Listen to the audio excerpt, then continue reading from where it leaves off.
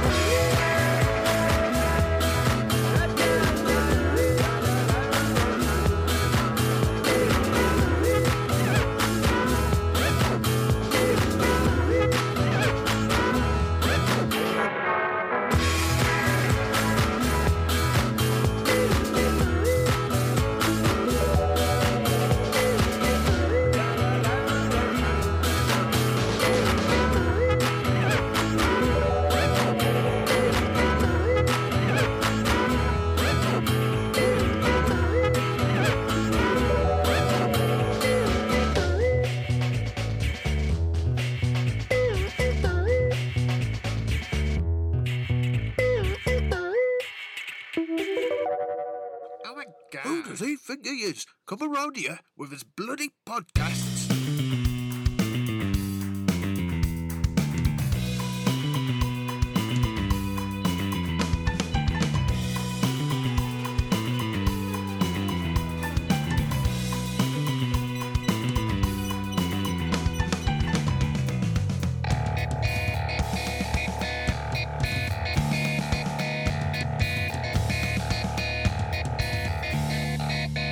Hey kids, and welcome to another episode of Pablo's Poppin' Podcast. It's almost like I'm sticking to a schedule. It's slightly over a week since the last one, but I think you'll forgive me because life is a bit upside down. But as long as there are regular episodes at this point, I think that is a good thing. I never really know sort of what to put in these opening bits. I think generally now, because it is my podcast and it's a way to get shit off my chest, I'm going to tell you about my week, and that's kind of what I've been doing anyway, but I think this is kind of like the official way now. Because I want you to connect to the podcast. Obviously, hopefully there are guests that you like, and there are guests that you discover, and new music that you discover, and films, and etc. Because I interview people in all different fields of entertainment.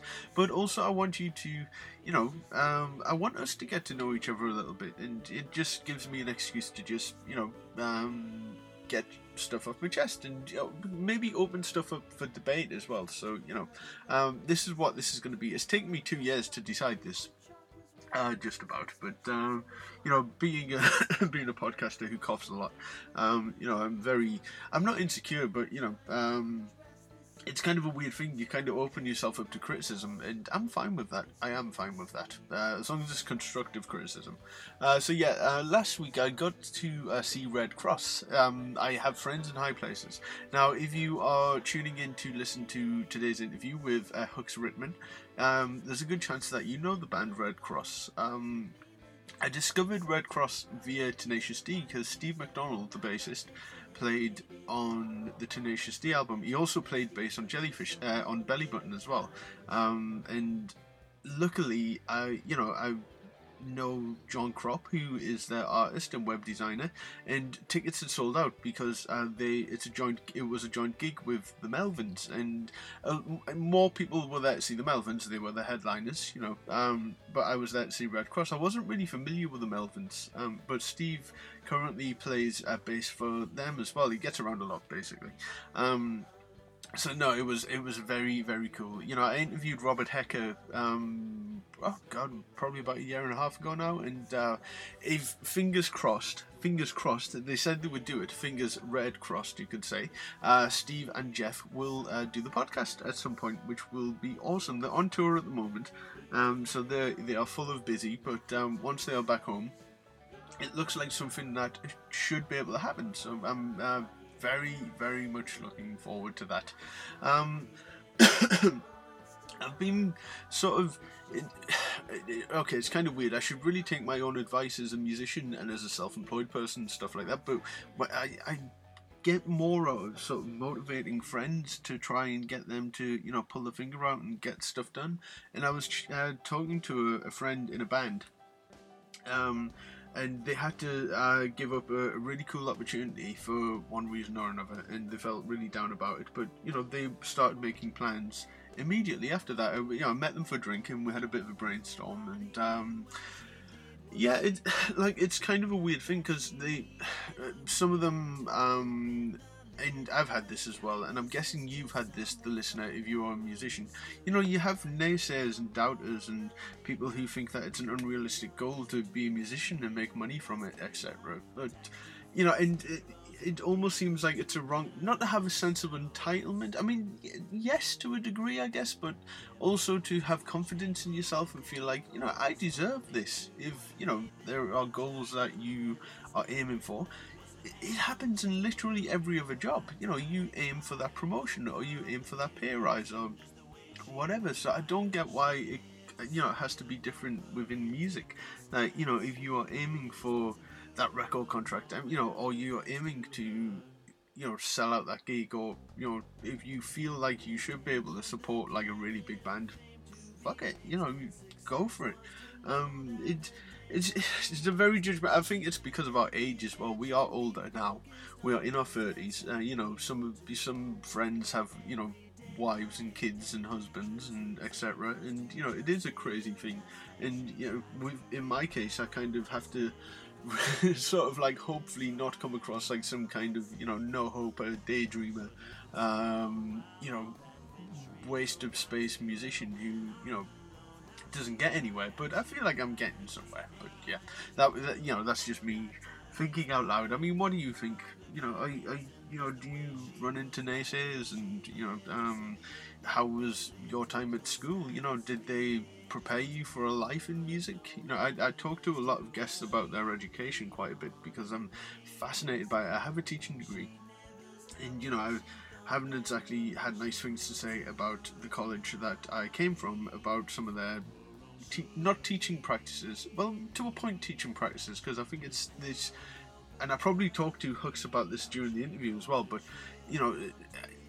musicians or students are far too sort of set up to fail in some, to a degree, because it's like when they try and build them up for a career as a signed artist or whatever, and it's just, if you did a cookery course or if you did a gardening course, you wouldn't be set up for a life on MasterChef or Ground Force or whatever. You're set up for with your skills to hopefully find work in your profession, and that covers a wide umbrella. But whatever. I'm just rambling.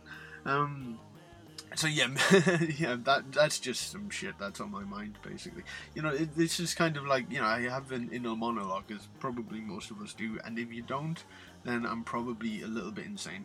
But I certainly have an inner monologue, and this is just spewing it all out, so it really is kind of, therapeutic to be able to do that, especially with, things that are going on with my mum.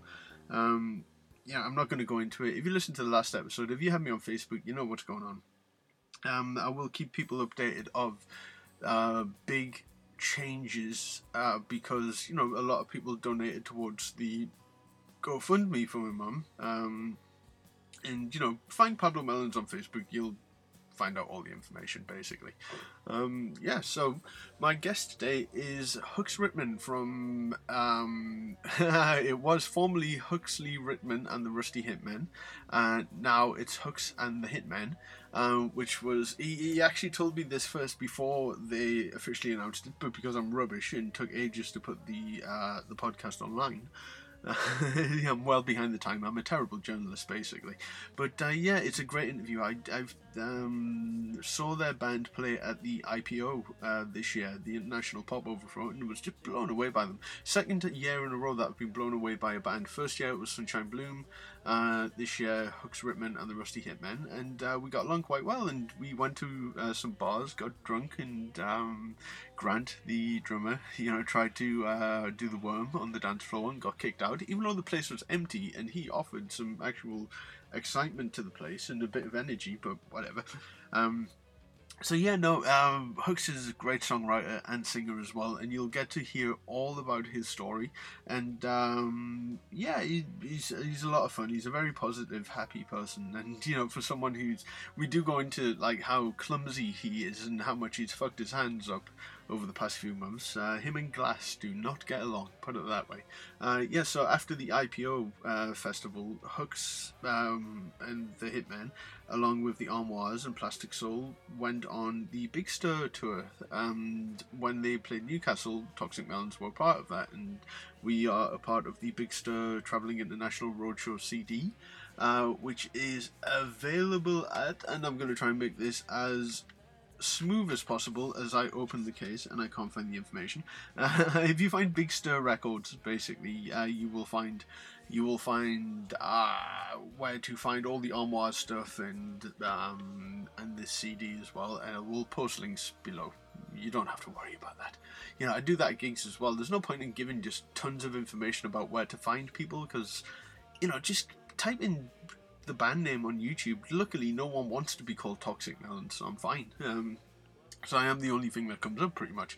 I want to thank, of course, Andrew Kirshner, who played at the IPO this year and came all the way from Philadelphia, and also came all the way to California to play his piece in an ode to Poisonous Fruit, which is on my latest EP, Foreplay, which was a successful Kickstarter, and they are being mailed out to people slowly but surely. People are receiving them. I know it's been far too long, but people are receiving their signed copies, signed by myself, Eric Dover, and Roger Joseph Manning Jr., who appear on the EP.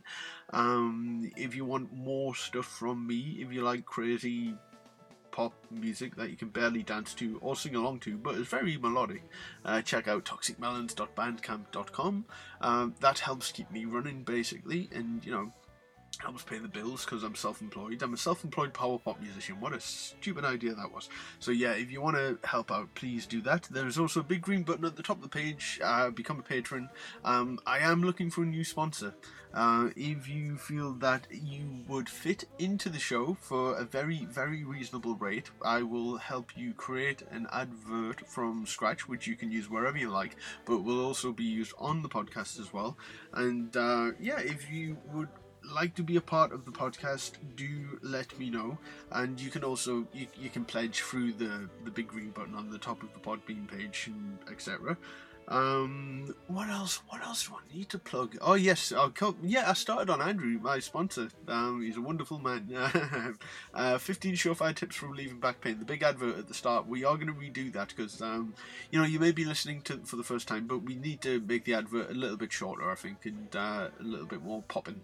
Pablo's podcast popping. But do check it out. If you have back pain, can't recommend the book enough. I really, really can't. I'm not just saying this because he's a sponsor. He is an expert, and he will help you out with your everyday back problems with this book, which is also available as an ebook through Amazon as well. Follow the link below and you will find all of that good stuff.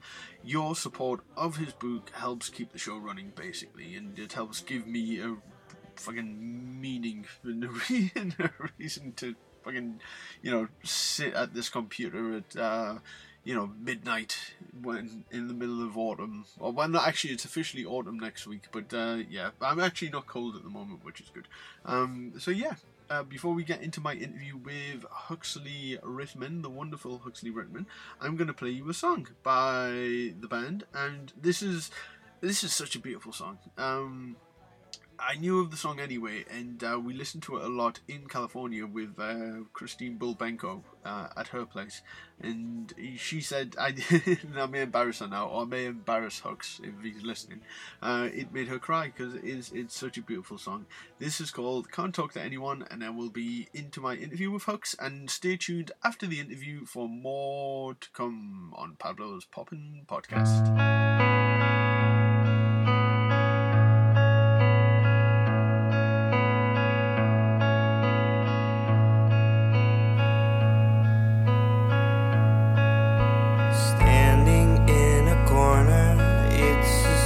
You've seen before. Despite the busy room, you find yourself a little bored of knowing no one, can't talk to anyone.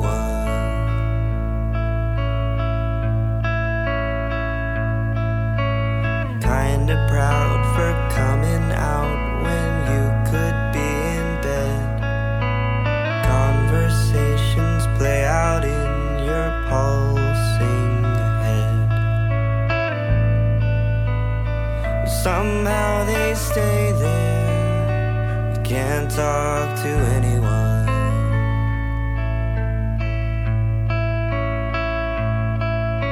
Shy away from the lights. Maybe some other night.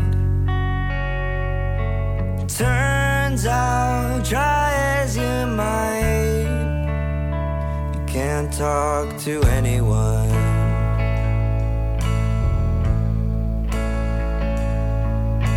Start the night off sober, thinking it will do the trick. But all it does is make you feel a different kind of sick. You're clawing at your skin. You can't talk to anyone.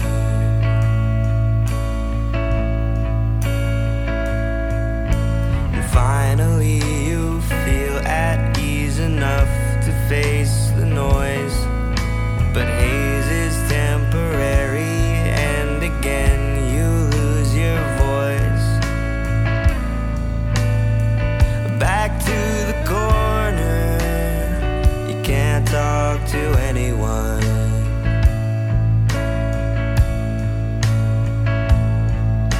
Shy away from the lights.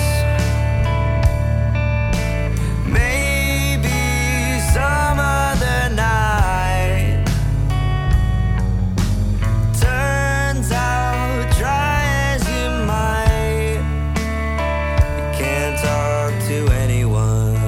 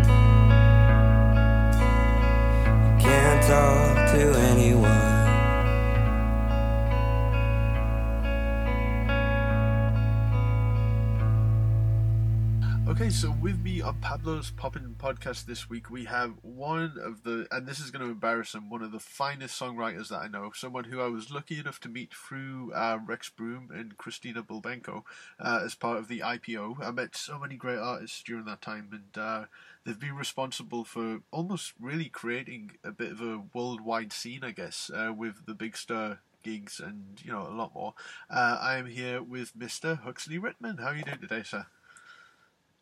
I am quite well. Yeah. Yourself? I'm good. Stable at the moment. You're the only guest that's ever asked me how I'm doing. No one gives a shit, you know. Oh, You're so caring. that's terrible. You're so caring. So you've just come back from a rehearsal. Did it go well? You haven't killed. You know, no one's. There's a lot of harmony in your band. You know, you don't feel the need to choke each other. Or do you? Like.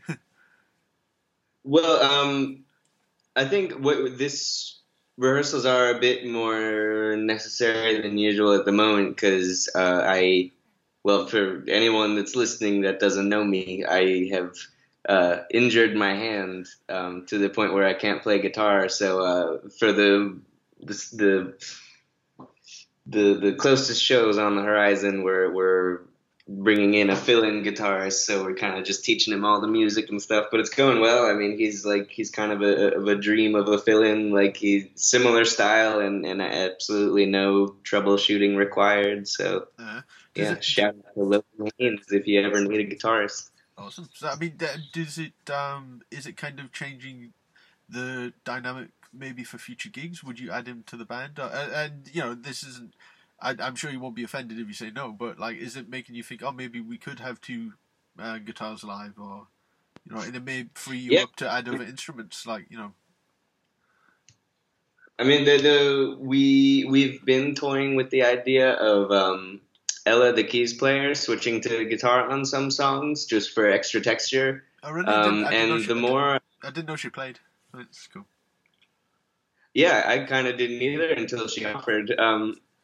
So that's an exciting prospect. And yeah, I mean, the more I hear somebody else's interpretation of the guitar parts, the more I feel absolutely open to, you know, adding a second guitar in. And this particular fella, he's great, and he and the drummer are like, you know, best friends since the womb, pretty much, or something. So I you know, he's absolutely welcomed. So he came highly recommended, then? There wasn't like an audition process or anything like that?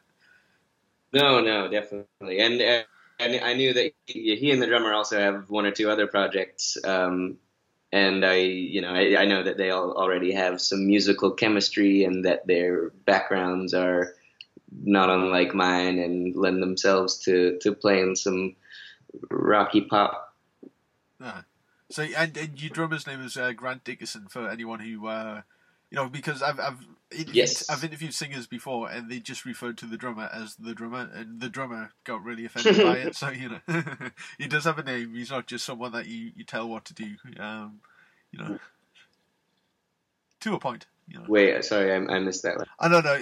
I'm just saying your drummer does have a name and a face. He's not just someone that you tell what to do and, you know, boss around or anything like that. Yeah. So yeah, what for everyone who like doesn't know, because you've been really clumsy. Like, what have you done with your hand? It was really bad. And then I saw something like last week when I was in LA, and you injured your hand again.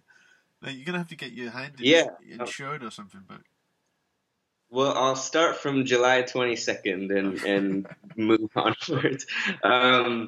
So July 22nd, for context,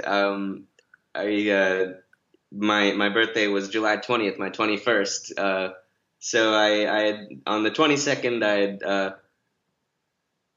I had just finished a 9-hour shift at work, and on the way home, I bought some legal beer, and I was all set to have a nice chill out night and, you know, kick back from the shift.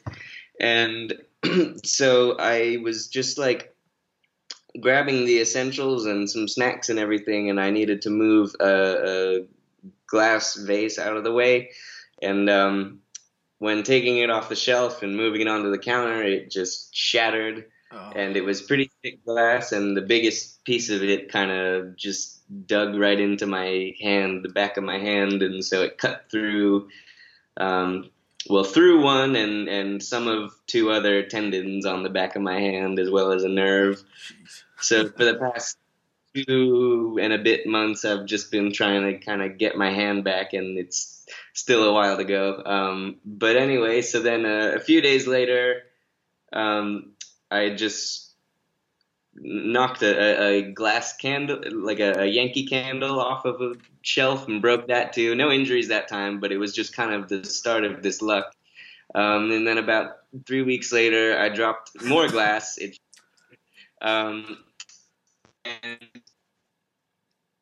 it was fine, beat up, and seemed like it was going to be okay. But then when I was walking to the bathroom in the middle of the night, I stepped on this one lone shard that kind of danced across the floor. I didn't know this. Okay. Glass incident. Then what happened next? Oh, then it was the knife. I just cut myself while cutting an onion the other week. Even like, and it was so crazy. I started cutting, and I just ever so slightly just kind of grazed my right index finger. And at that point I was thinking, okay, this is a serious knife. This is really sharp, and I have terrible luck, so I need to be very careful with this knife. And as I'm having that damn thought, I just like bite into my thumb.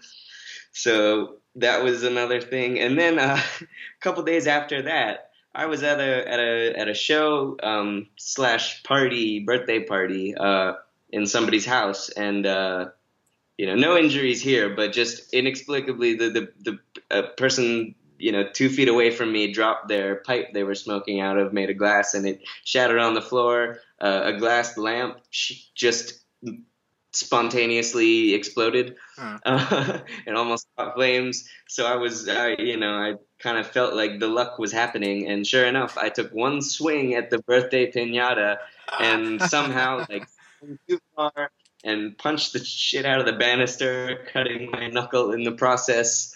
So jeez, that's the latest. So I was gonna say you should get your hands insured, but I don't think anyone would insure your hands. No, it's just today. Do you see this on my fingers? These 3 uniform cuts. Yeah, this is audio, but I'm seeing. Yeah, that is. So how right. many, but you. Yeah, I can see that. How many scars have you got now? Are you just going to be all fucked up? I mean, have you lost any feeling, or is it going to go back to normal? The most affected hand? Yeah. Yeah, it is. I think the estimate was about 12 weeks from the operation is when I'd kind of be back in action.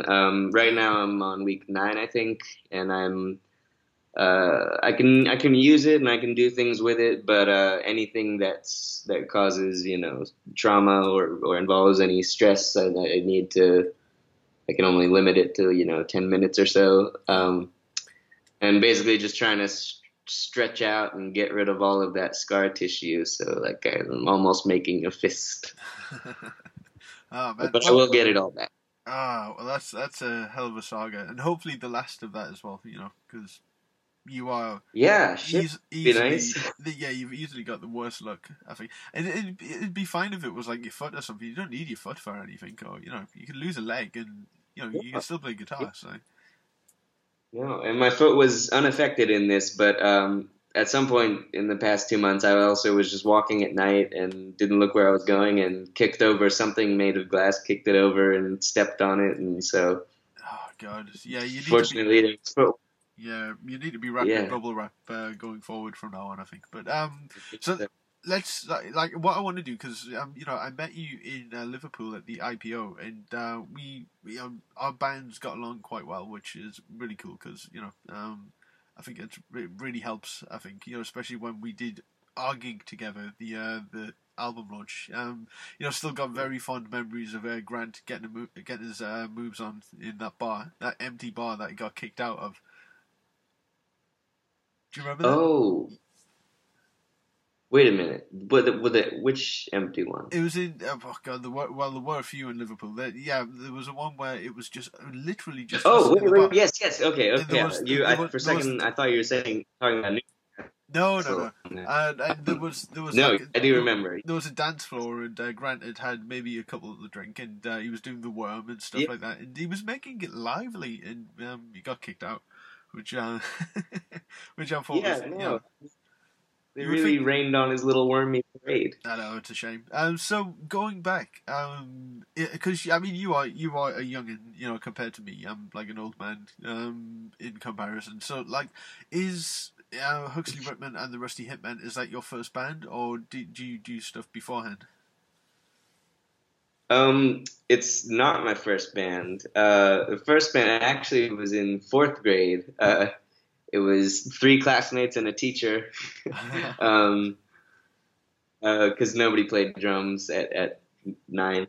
Um, but yeah, we just played some Green Day covers. Then um, in sixth grade, I started this band that went through a couple of names. The most recent and established of which was The Cave. And we stuck with it. I mean, the configuration sort of changed, but like it was born in sixth grade, and we did it all through the end of high school, and it got to a point of being somewhat serious. But then everyone did go their separate ways. And then when I started college, I joined slash started two bands. One of which I'm still in, the other one I am no longer in. And then the Hitman is actually the newest band. Well, nope, scratch that. I'm just starting a new project with my girlfriend called Monica Bang. But anyway, so no, the Hitman was not the first band. Okay, so how full on was music education at your high school, or even your we call it primary school. I don't know what you call it, sort of Yeah. before high school. Well, sure, yeah. It's elementary and middle for us. Okay, yeah. And so, I mean, until high school, it was really just the mandatory weekly, grab an instrument or let's sing a song kind of music class. Then in high school, it did get more involved, but it was IGCSE for the first 2 years, and then IB for the last 2. So both of those curriculums were very much centered around kind of like history and styles and Western art and music, whereas the more kind of practical slash 20th century onwards kind of theory work didn't really start till Berkeley. Yeah, I see. That's really cool, because I mean I tell people all the time in my high school, for qualifications, GCSEs and stuff like that, and not enough people picked music, so they just scrapped the entire course. So it meant that Really? yeah, it was really bad. So it meant that I wanted to go on to college to do a music course, but there wasn't the option to get the qualification to do that. College being like 11th and 12th grade? No. Or like what I call college. College would be like, I guess, college is, we have sort of high school, then college, then university sort of thing. Yeah. So, yeah, no, we didn't have it as an option. So I ended up, wasting 3 years of my life doing media studies, which, How was that? It wasn't. Part of it was cool. There was the creative side, but I wanted to get into radio. Well, I thought I did, into talk radio, but I realised that I didn't know enough about subjects to talk about at a great length that people would give a shit about. So that's why I'm really thankful for podcasts, because you can be as niche as you like. You can do a podcast about. Well, no, wait, hold on. What? Come to think of it, I mean, I feel like of all of the people I know, you seem best suited for talk radio and knowing about subject. Oh, I don't know about that. No, because I would get, if it was politics, I'd probably get like too controversial very quickly, and then probably kicked off the air. Because I think you have to be on commercial radio. You have to be unbiased, and you have to give both sides of the. That's why I love podcasts. Podcasts are great. You can make them as niche as you like, and make them about anything you like. But and find an audience as well, because you know what it's like. You make a style of music that is very specific, very specific style, And having the internet as a tool to promote means that you can find that audience that may there may not be anywhere close to you, but the LA scene, or like Liverpool, London, and places like that. It's really opened the door, and I think that obviously it means that anyone can do it now, which I think is great. But to get noticed, I think it's the ones that really take it seriously and look at promotion and have an image and a quality of music as well, because technology is so affordable now that anyone can do it, but it doesn't mean that everyone knows how to use it well, sort of thing. Yeah. I mean, I got my soapbox there, but what did you take music at university then? After school. Yeah, I mean, I'm doing it right now. I'm at Berkeley College. I keep forgetting that you're young. Everyone that I interview, like, they went to college like about 20 years ago, so I can kind of, Oh. they have more of a, I guess, a story that I can kind of like do the timeline thing on. But yeah, you are at uni now, so you go to Berkeley. Yeah. So Okay. I did 2 years, then took a gap year that I spent kind of between Boston and Nashville, Tennessee, and then finished it off with that tour that we met you on. Yeah. And now I'm back for my last 2 years. Oh, that's awesome. What was Nashville like? Nashville's great. I was living a different kind of life because I didn't have my band with me, nor did I really make moves to create one. So I just kind of indulged in the whole singer-songwriter thing. But Nashville is just a mind-blowing place to do that. Yeah. I mean, just like the amount of songwriter nights and open mics and in the rounds there are, it's just incredible. You have to choose between many every night. Yeah. And this one in particular at a place called the Cafe Coco just kind of became like my place, like my spot. That particular open mic seemed to be more community centric than any other, and all everyone who came every week. And chances are, if you went there just during the day to hang out, there would be one or two people there. It was just a great place. So Nashville was just like really refreshing in that everyone was so warm and open and wanted to supportive. Everyone wanted each other to do well, and everyone wanted to be each other's friend. Yeah. But I did miss my band, and but we did have fun. We did 2 shows there, like full band bar shows, and those were great. Oh, awesome. So, I mean, did it, because I would love to go to Nashville and Memphis, did it sort of strike you how prevalent music was ingrained in their culture, sort of thing? Because I've heard that you could literally go into bars next to each other, and in every bar there would just be top level musicians just playing all the time. Like, it seems it seems even more prevalent there than it does in LA, and it's pretty pretty hardcore in LA. Absolutely. I mean, like, I haven't spent much time in LA, or have I been there since I've been able to go into bars. So I'm not talking shit or anything, but I mean, Nashville, I would imagine, kind of blows anything out of the water. Like, it was, I mean, there was this particular strip, the Broadway area, which I generally avoided because, one, I couldn't go into bars, and two, I just it's a bit too busy and loud and Times Square-y. But I mean, anytime you're there, driving through at night, for example, if you just kind of cruise along with the windows down, you just hear band after band after band, and they're all so incredibly tight and just world-class abilities and musicianship. Do you feel like Nashville upped your game as a musician then?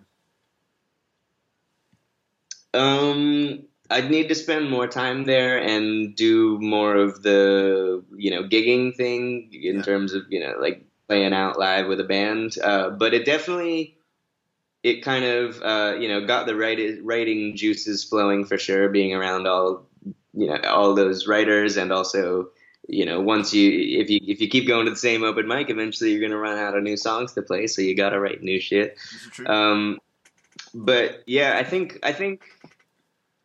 I really did, to answer your question, because just by default, by virtue of how often I was playing.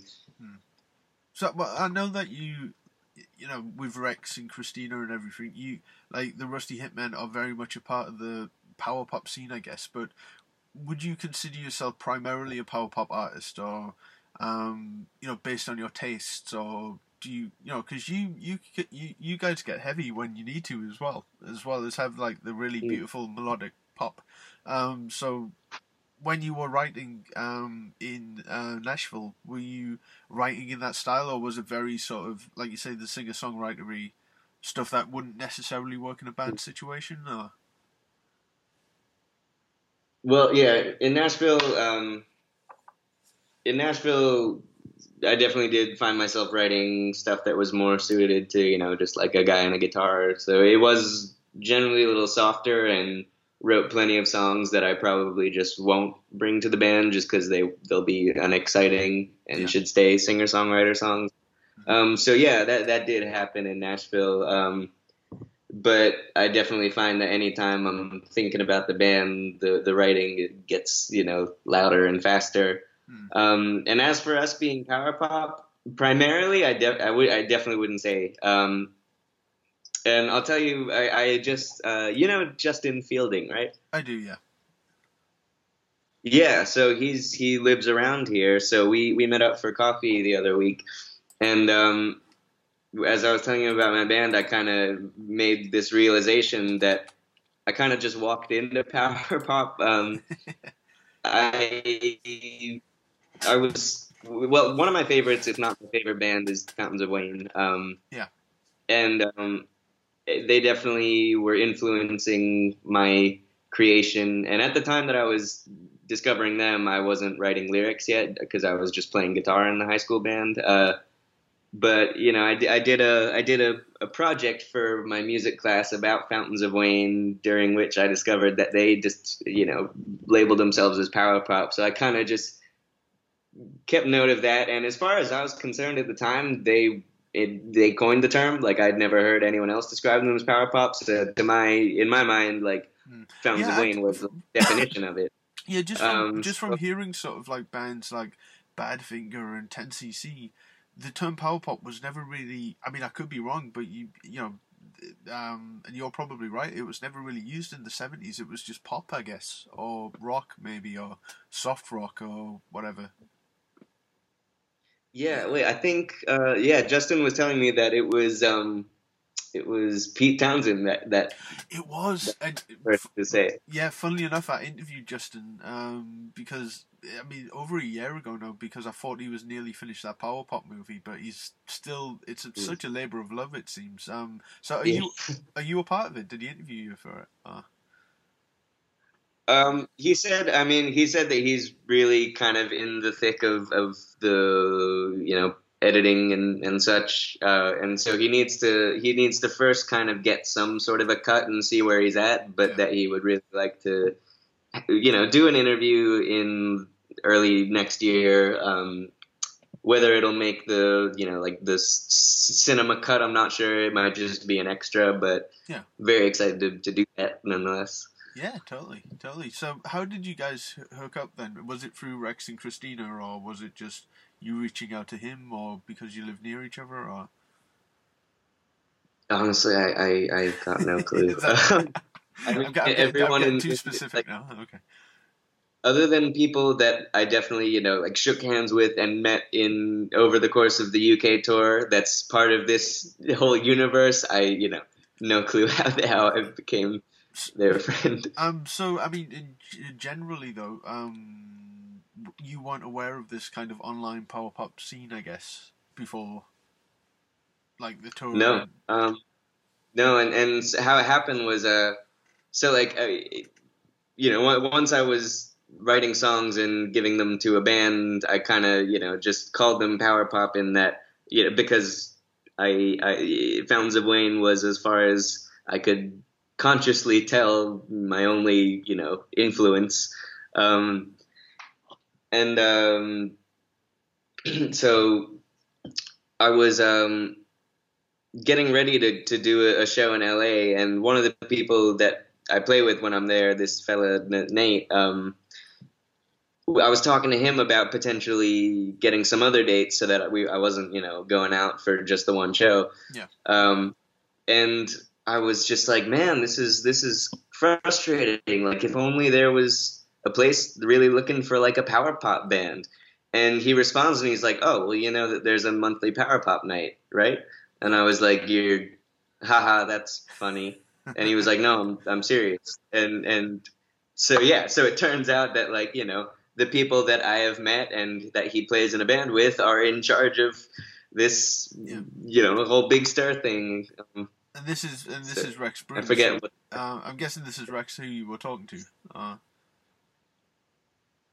No, it was this guy Nate that plays with the Armoires. I'm not sure if he still does, but he is in the band. I've heard the name around, so yeah, there's a good chance that he does. But so I'm guessing they heard your recordings. Are they the things that are sort of available on your Bandcamp now, or did they see you play your songs first, sort of thing? The Armoires? Yeah. It's sort of. They saw us play first, basically. So this guy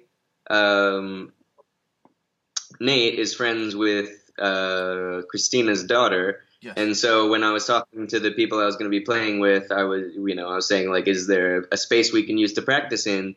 And he said, yeah, we'll just use the Bulbenko's place. And so we went, and so Rex and Christina were just hanging there, and they were pretty much uninvolved, but they were just, heard the practice and then came to the show, and yeah. Yeah, and Rex and Christina are like just two of the coolest people, and when I stayed over there a couple of weeks ago, I stayed at Christina's place, and she let me and my band rehearse in her place as well. But for those who don't know, they live right underneath a flight path. So the fact that we can be loud in the house doesn't really bother the neighbours because the planes are so low that it doesn't really matter anyway. Yeah. They have to put up with so much noise on a constant basis. It was really nice just getting loud in somebody's home. Yeah, and I mean, you must have met the dogs as well, Goober and Lulu. The dogs? Yeah. Yeah, they're beautiful. I love them. They really are. See, and no one else will ever meet these dogs, so it's kind of pointless me bringing them up. But they are awesome dogs. So did and I mean, there's a cat too, right? Sorry. There's a cat or two as well, right? There is. There's a cat called Elvis who sort of is a little bit curmudgeon-y and won't put up with Goober's shit when Goober tries to play or sniff his ass or something like that. But yeah, I don't blame him. So where did you meet the band then? Did you meet them at university, or was it just kind of just looking for musicians? I mean, it kind of. I was actually thinking about it this morning. Like, it seemed like it was some higher forces or something. Because Avery, he plays bass. It was the only person I knew when I decided to put a band together. And so I just asked him if he wanted to play bass, and he said yeah. And then I just put a shout out to Facebook, just like on one of Berkeley's Facebook pages, saying, "This is my music. Does anybody want to play drums for it?" And Grant was, I think, the first or maybe the second to respond.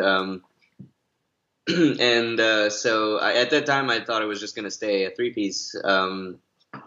And so we just got together once, and honestly, it was awkward as fuck. And like, I don't know. I don't know how we decided to push through it, but like, I'm so glad we did, because we get along wonderfully, and the musical chemistry seems great. And then when I decided, like, more texture, let's get keyboards. I was sitting in the cafeteria at school, and I was talking to somebody, and I just said, like, do you know anybody? I'm thinking of getting a keys player. Like, do you know anybody who's down to like play rock and is good? And he said, "Yeah, do you know Ella Pearson?" And she was walking right by in that moment. And I asked her, like, "Hey, do you want to play? We're gonna have a practice on this day. Do you want to just come swing by, see how you feel?" And she was like, "Yeah." And it just came together so well. That's awesome. So did you, you clicked immediately. Is that because you had similar tastes, or were there sort of diverse tastes that kind of helped the overall sound sort of thing? It was, I think, to an extent, we're all into similar stuff. Like, I know Grant and I probably listen to more of like the classic rock, and like Avery is into like our Venn diagram is sort of, rock is in the center, but then he gets a little funkier on his end. Ella, I kind of. I half don't like, I don't know if I don't know what she's into or if she just listens to everything, but I know that she's into like electronic production herself and just generally is down to clown with anything. So it definitely wasn't built on common ground, intentionally, but there's enough there. Yeah, totally. So I mean, you write the songs solo, I guess. You don't write with any other members of the band. Not that that's a bad thing. It's just, is that how it kind of works? At this point, at least, yeah. And then you take like sort of a raw arrangement to them, and then just let them kind of find their way with it. You're not like, you must play this note here and stuff like that. No, I mean, yeah, definitely. Just sometimes I'll have a particular thought, like, I want a tom heavy beat here, or like, just pedal point kind of bass line here. But other than that, they just come up with something, and it's wonderful. Yeah, it really is. I mean, so there was no. I mean, that's definitely a cool thing about starting a band at Berkeley, is you're working with good musicians. Yeah, no, absolutely. So there's no like sort of there's no hesitation over the fact that it's your name in the band name. They are the Rusty Hitmen, and you are, Yeah, I mean, I feel weird about that and expressed that, when it came time to give the band a name. But I guess the thought was like, again, at this point at least, it is all my songs. But also, more than that, it's kind of, as much as, there is a name in there, but it's also just kind of, it rolls off the tongue nicely and has a ring to it. Yeah. And you can really just call it the Hitmen, and people know who you mean. So it kind of, it felt like it wasn't quite like a, Huxley and the blah blah blah band. Yeah. No, but actually, we are, it hasn't really been official, and I think it will be with the coming release of a single. But Ooh, excited. We're abbreviating it slightly. It's going to be Hux and the Hitmen. Holy shit! I've got a scoop. I'm such a journalist. This is like new news. Unless you've told everyone already, and then it's it is, yeah. Okay, I think you might be just the first person that knows. Oh wow! Okay, I'm excited about that. So with with this the tour that you did, was it originally just going to be the IPO in Liverpool, or were there plans immediately to do this tour? Because I mean, it's very ambitious what you guys did, and you pulled it off really well. And all credit to Rex and Christina. And how did it come about? If I remember correctly, it was just I was driving from somewhere to somewhere in California with Rex and Christina, and we were just chatting, and they were telling me about when they did the UK thing for the first time, and they just kind of like threw out that if they're probably going to do it again, and that I should come along. And my mom, she was chatting with them. She's a little worker squirrel, so they were all talking, and it just sort of came together. So was it? It was an easy sell to the band then. I mean, was it, because obviously it's not cheap to fly over here and stuff like that? Was it just kind of, how did they take all that? I mean, well enough. I think initially nobody was quite sure of exactly what they were doing with their summer, so there were varying levels of I'm into this. But I don't know. Eventually, everyone, I guess, kind of realized doing a little UK tour is probably going to be a great time, and sure enough, it was. Yeah, like, did you? I know you probably will have. Did the whole band realize sort of how important and cool it was to play like a place like the Cavern? Sorry, I think Oh no, it's okay. I lost some of that. Did you guys sort of realize? Because obviously you were Beatles fans, so you realized how important and cool it was to play a place like the Cavern Club. Oh yeah, I mean, I didn't know about it until I heard that we were going to play there and that it was, the Beatles stomping grounds, and then did a little research, and I was like, wow, that's really cool. But it wasn't until I actually got there and started walking down all those flights of stairs and realized what this is not like a place I've ever been to before. No. It wasn't really till I was in there that I was like, holy shit, this is incredible. Yeah. That was pretty awesome. And you guys, you went down really well. And I loved getting the chance to see you guys play. I think I saw one because you did 2 sets, I think, and I think I saw one of them. Yeah, we did do 2. You did do 2. So what was the immediate reaction? Did middle-aged women sort of hit on you and stuff like that? Or it is Liverpool, so that kind of thing does happen. That didn't happen. I'm trying to remember. I think I'm a little fuzzy on which of the 2 was the first one, but I think that the first one was in the Cavern Club. Yeah.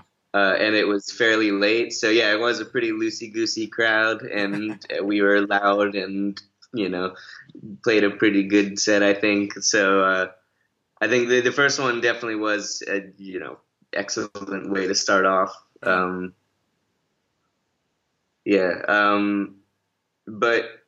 even if it was the pub, even the pub was great. Just kind of every show in the UK was better than shows we've had in Boston. That's awesome. Yeah, I mean the pub as well. The Cavern pub.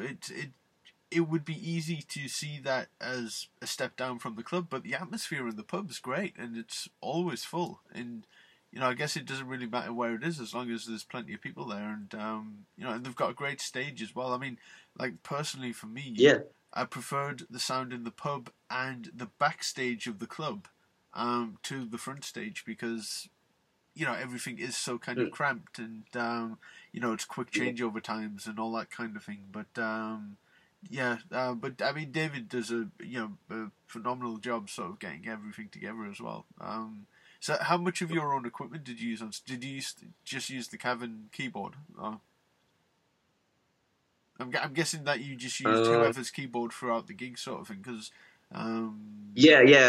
it was one that Christina brought, and that was just the common keyboard. Yeah, that's cool. So there was a lot of. Yeah. How long was the tour? It was crazy. It was 2-3 weeks or something. Just seemed almost 3 weeks. It just seemed to never end. I mean, by the end of it, were you ready to just I can imagine the travel maybe took it out of you. I mean, I would have been excited to do more, but I was certainly ready to collapse as well. Yeah. So I guess it was probably perfect. So were there any sort of particular gigs that really stood out in terms of atmosphere or just craziness? Or the first one that comes to mind is definitely Manchester. Uh-huh. What happened was it was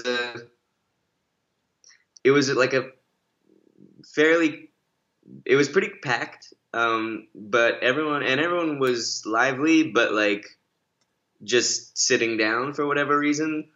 And then I just decided, I took the risk, because I don't think this has ever fucking worked in the past. asked, but said, hey, come up and dance. Okay. And they did. I guess there was just like enough booze or something. But like, and then from then on, because it was kind of an underwhelming start to the set. But then instantly from then on, it was just a dance party the entire time. And, Avery was getting up on the cabinets, and Ella kind of just like ditched the keyboard and just danced with the crowd for a while. It was great. It was really just like a party. Yeah, I think ours kind of turned into a bit of a crazy mess.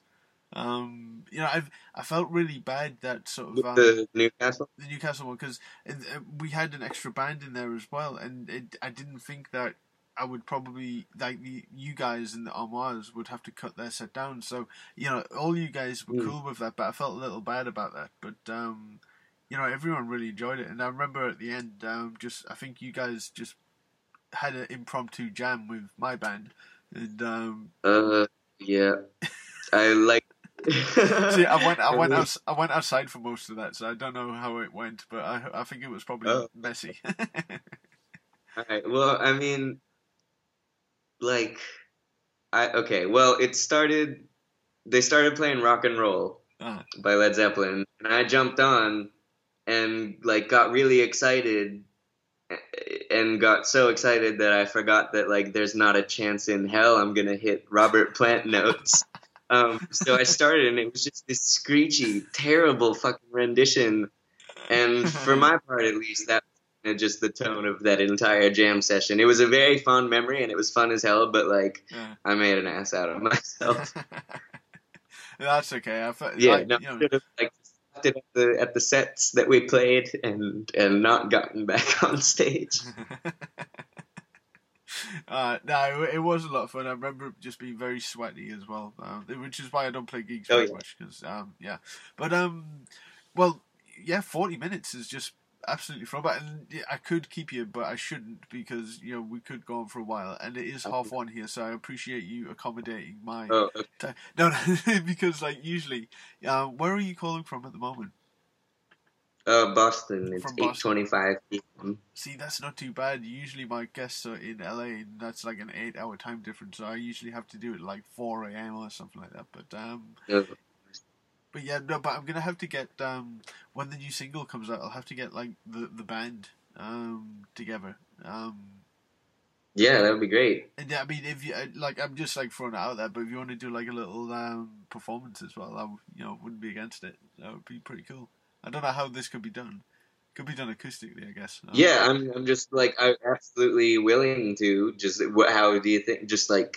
Just pick it up with the laptop mic. Yeah, I think that would work. We could pre-record it, I guess. I'm pulling back the curtain now into how this highly technical operation works. I'm just sat in my room with headphones, and that's basically it. This is why I don't do video.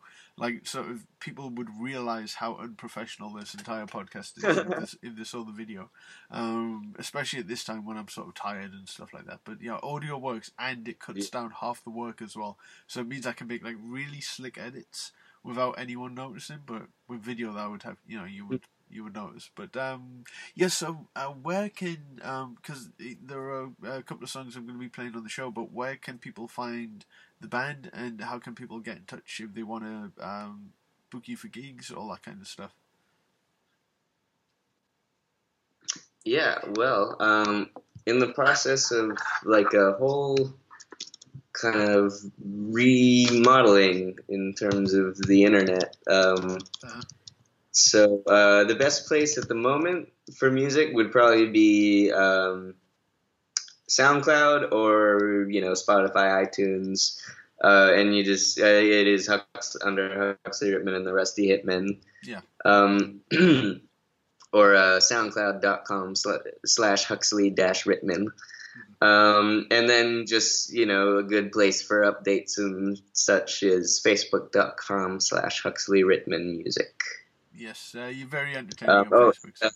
Getting in touch, yeah, definitely. I'd say just go through the Facebook page, or I will have an email address for you in just a moment. Well, all information will be put below the show as well. So. All right, yeah, maybe just do that, because I did a terrible job in answering this. That's okay. No one is prepared for that, so it's fine. Yeah, but look, I'm really looking forward to hearing what you have, up your sleeve next, because I love your music, and I'm sure anyone listening to the podcast will. I know it's embarrassing you, but I don't care. I listened to Don't Talk to Anyone with Christina, and she said that the song made her cry. I don't know if you know that or not. I didn't. I've just embarrassed Christina now, but No, well, actually, I definitely did. She was a crier.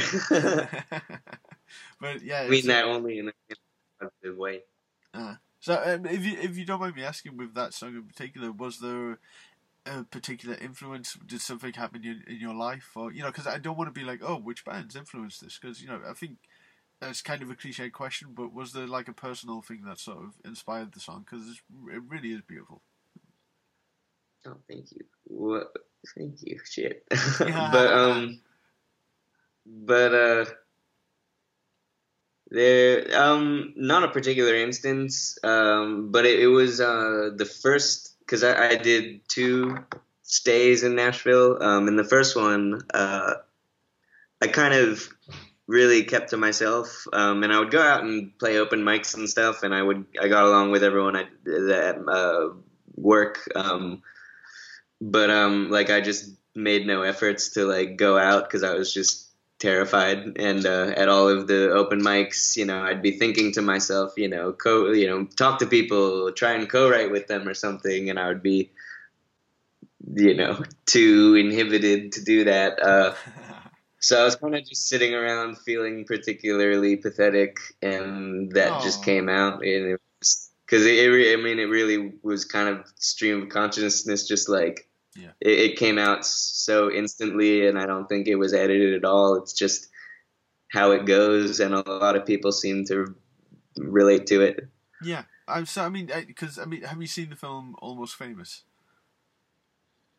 Oh, yeah. Yeah, because I feel like I'm just about to ask the question that he asks in the film. Like, do you have to be happy to write a happy song or sad to write a sad song? But, like, sort of, because, a lot of your stuff is upbeat and happy, but does that come from a happy place, or does it come from, any kind of, or does it, what influences that sort of thing? I don't want to get too much into it. This sounds like a really cliche question, but because I really like your stuff, I kind of want to know what sort of mindset you have to be in to write a particular song, or does it just really come randomly? Or... Sure. Honestly, like my brain is a mess, and is a young adult, and is the miserable component. And my soul is just generally pretty lax and lighthearted. So like I have just a constant inner conflict, I guess. And so I think no matter what the message is, often I want to just, musically, I want to just kind of like make it fun, make it lively and catchy and energetic. But then sometimes, the brain is in charge, and we get sad for a while. No, I get that, but I mean, that's cute. Yeah, that's not a band T-shirt. Okay. See, I love the artwork for your singles as well on SoundCloud. It's like really just simple, happy face. Oh, thank you. No one else seems to. Fuck that. Who cares? No, I love I love the colours that I used as well. So is that kind of a theme going forward? Is the smile going to become a frown for like the sadder songs? Because Don't Talk to Anyone, he's not quite as happy for that one. He's sure.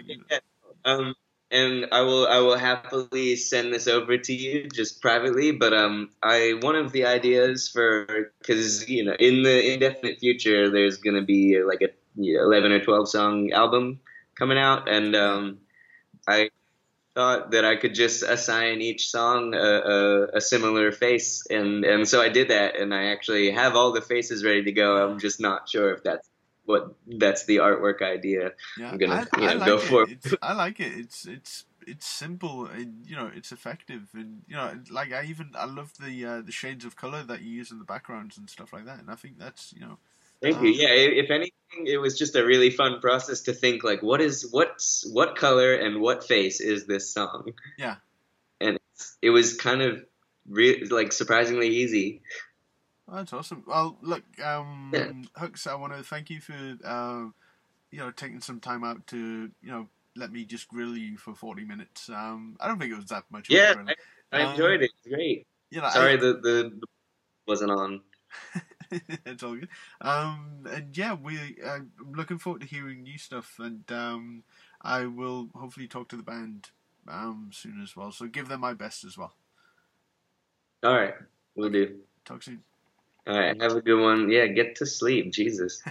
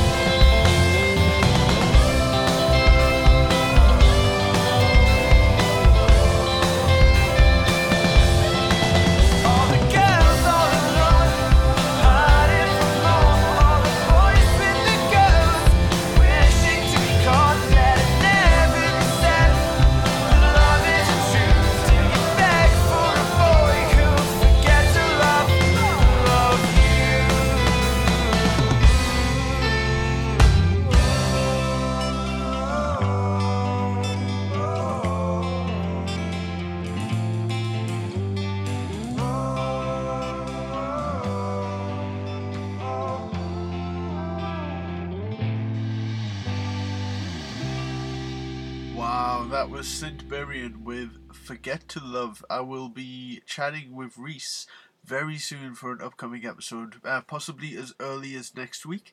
We'll see. I have many guests coming up, and some of them I can't announce yet because it's a pain in the ass, really. Because they are confirmed, but it's just I don't want to announce them until I've done the interview. But yeah, some really cool names coming up, and I keep saying that, and I think I've proven that I've been able to get some really good names, along with people that you don't know, but really really talented people such as Hooks, as I sniff. Yeah, thanks to Hooks. That was such a fun chat. It's really nice to be able to keep in contact with people who I, may never bump into again. Hopefully I will. Hopefully they will play the IPO next year. Hopefully I will come out there again and we'll get to see them again at some point. But yeah, no, it's really nice to form a community, and Rex Broom and Christina Bulbenko and Stephen Wilson of Plastic Soul are at the center of that in my world, and I'm really grateful to them for putting me in touch with people like Hooks and his band. So yeah, keep tuning in. I've really got to get better at this. It's been nearly 2 years now. I am on iTunes as well. I do keep forgetting that. Do feel free to leave a review, a comment, a 5-star review would be lovely. Yeah, share it with people. I'm still trying to get the word out there as much as possible. I know that there are so many podcasts, and it's really hard to, stand out from the crowd. I would like to think that I'm doing a very good job. And so it was like The Onion or something like that, but it was a fake news thing. I hate to use that term, fake news, but or a parody. Podcast host apologizes on air for poor audio equipment and promises that he will improve upon it next time.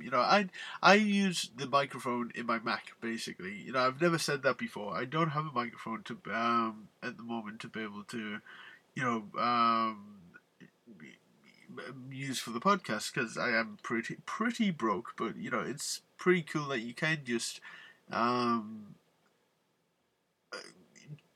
do it, and like when artists or whoever, or potential artists say that, I wish I could do this or I wish I could do that. Everything is within your capabilities and within your budget as well. And the microphone on here is okay. I had a bit of compression and EQ'd a little bit, and hopefully it's okay. Hopefully it doesn't offend your ears. Hopefully my smooth, rich, sexy voice, either sends you to sleep or turns you on or whatever.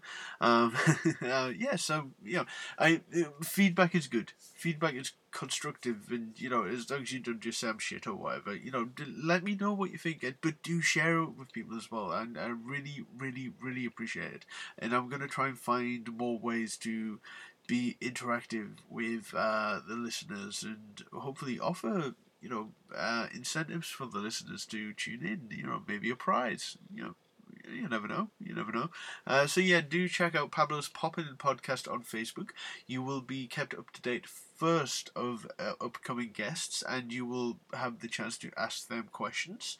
Yeah, I think that's pretty much it. So yeah, See, I'm just going to repeat myself now, stuff like that. Yeah, no, do keep tuning in. Please subscribe because you will be notified of upcoming shows and all of that cool stuff. And I will see you all again very, very, very, very, very, very soon. Okay, see you soon. Bye. Goodbye. Goodbye. Goodbye. Goodbye.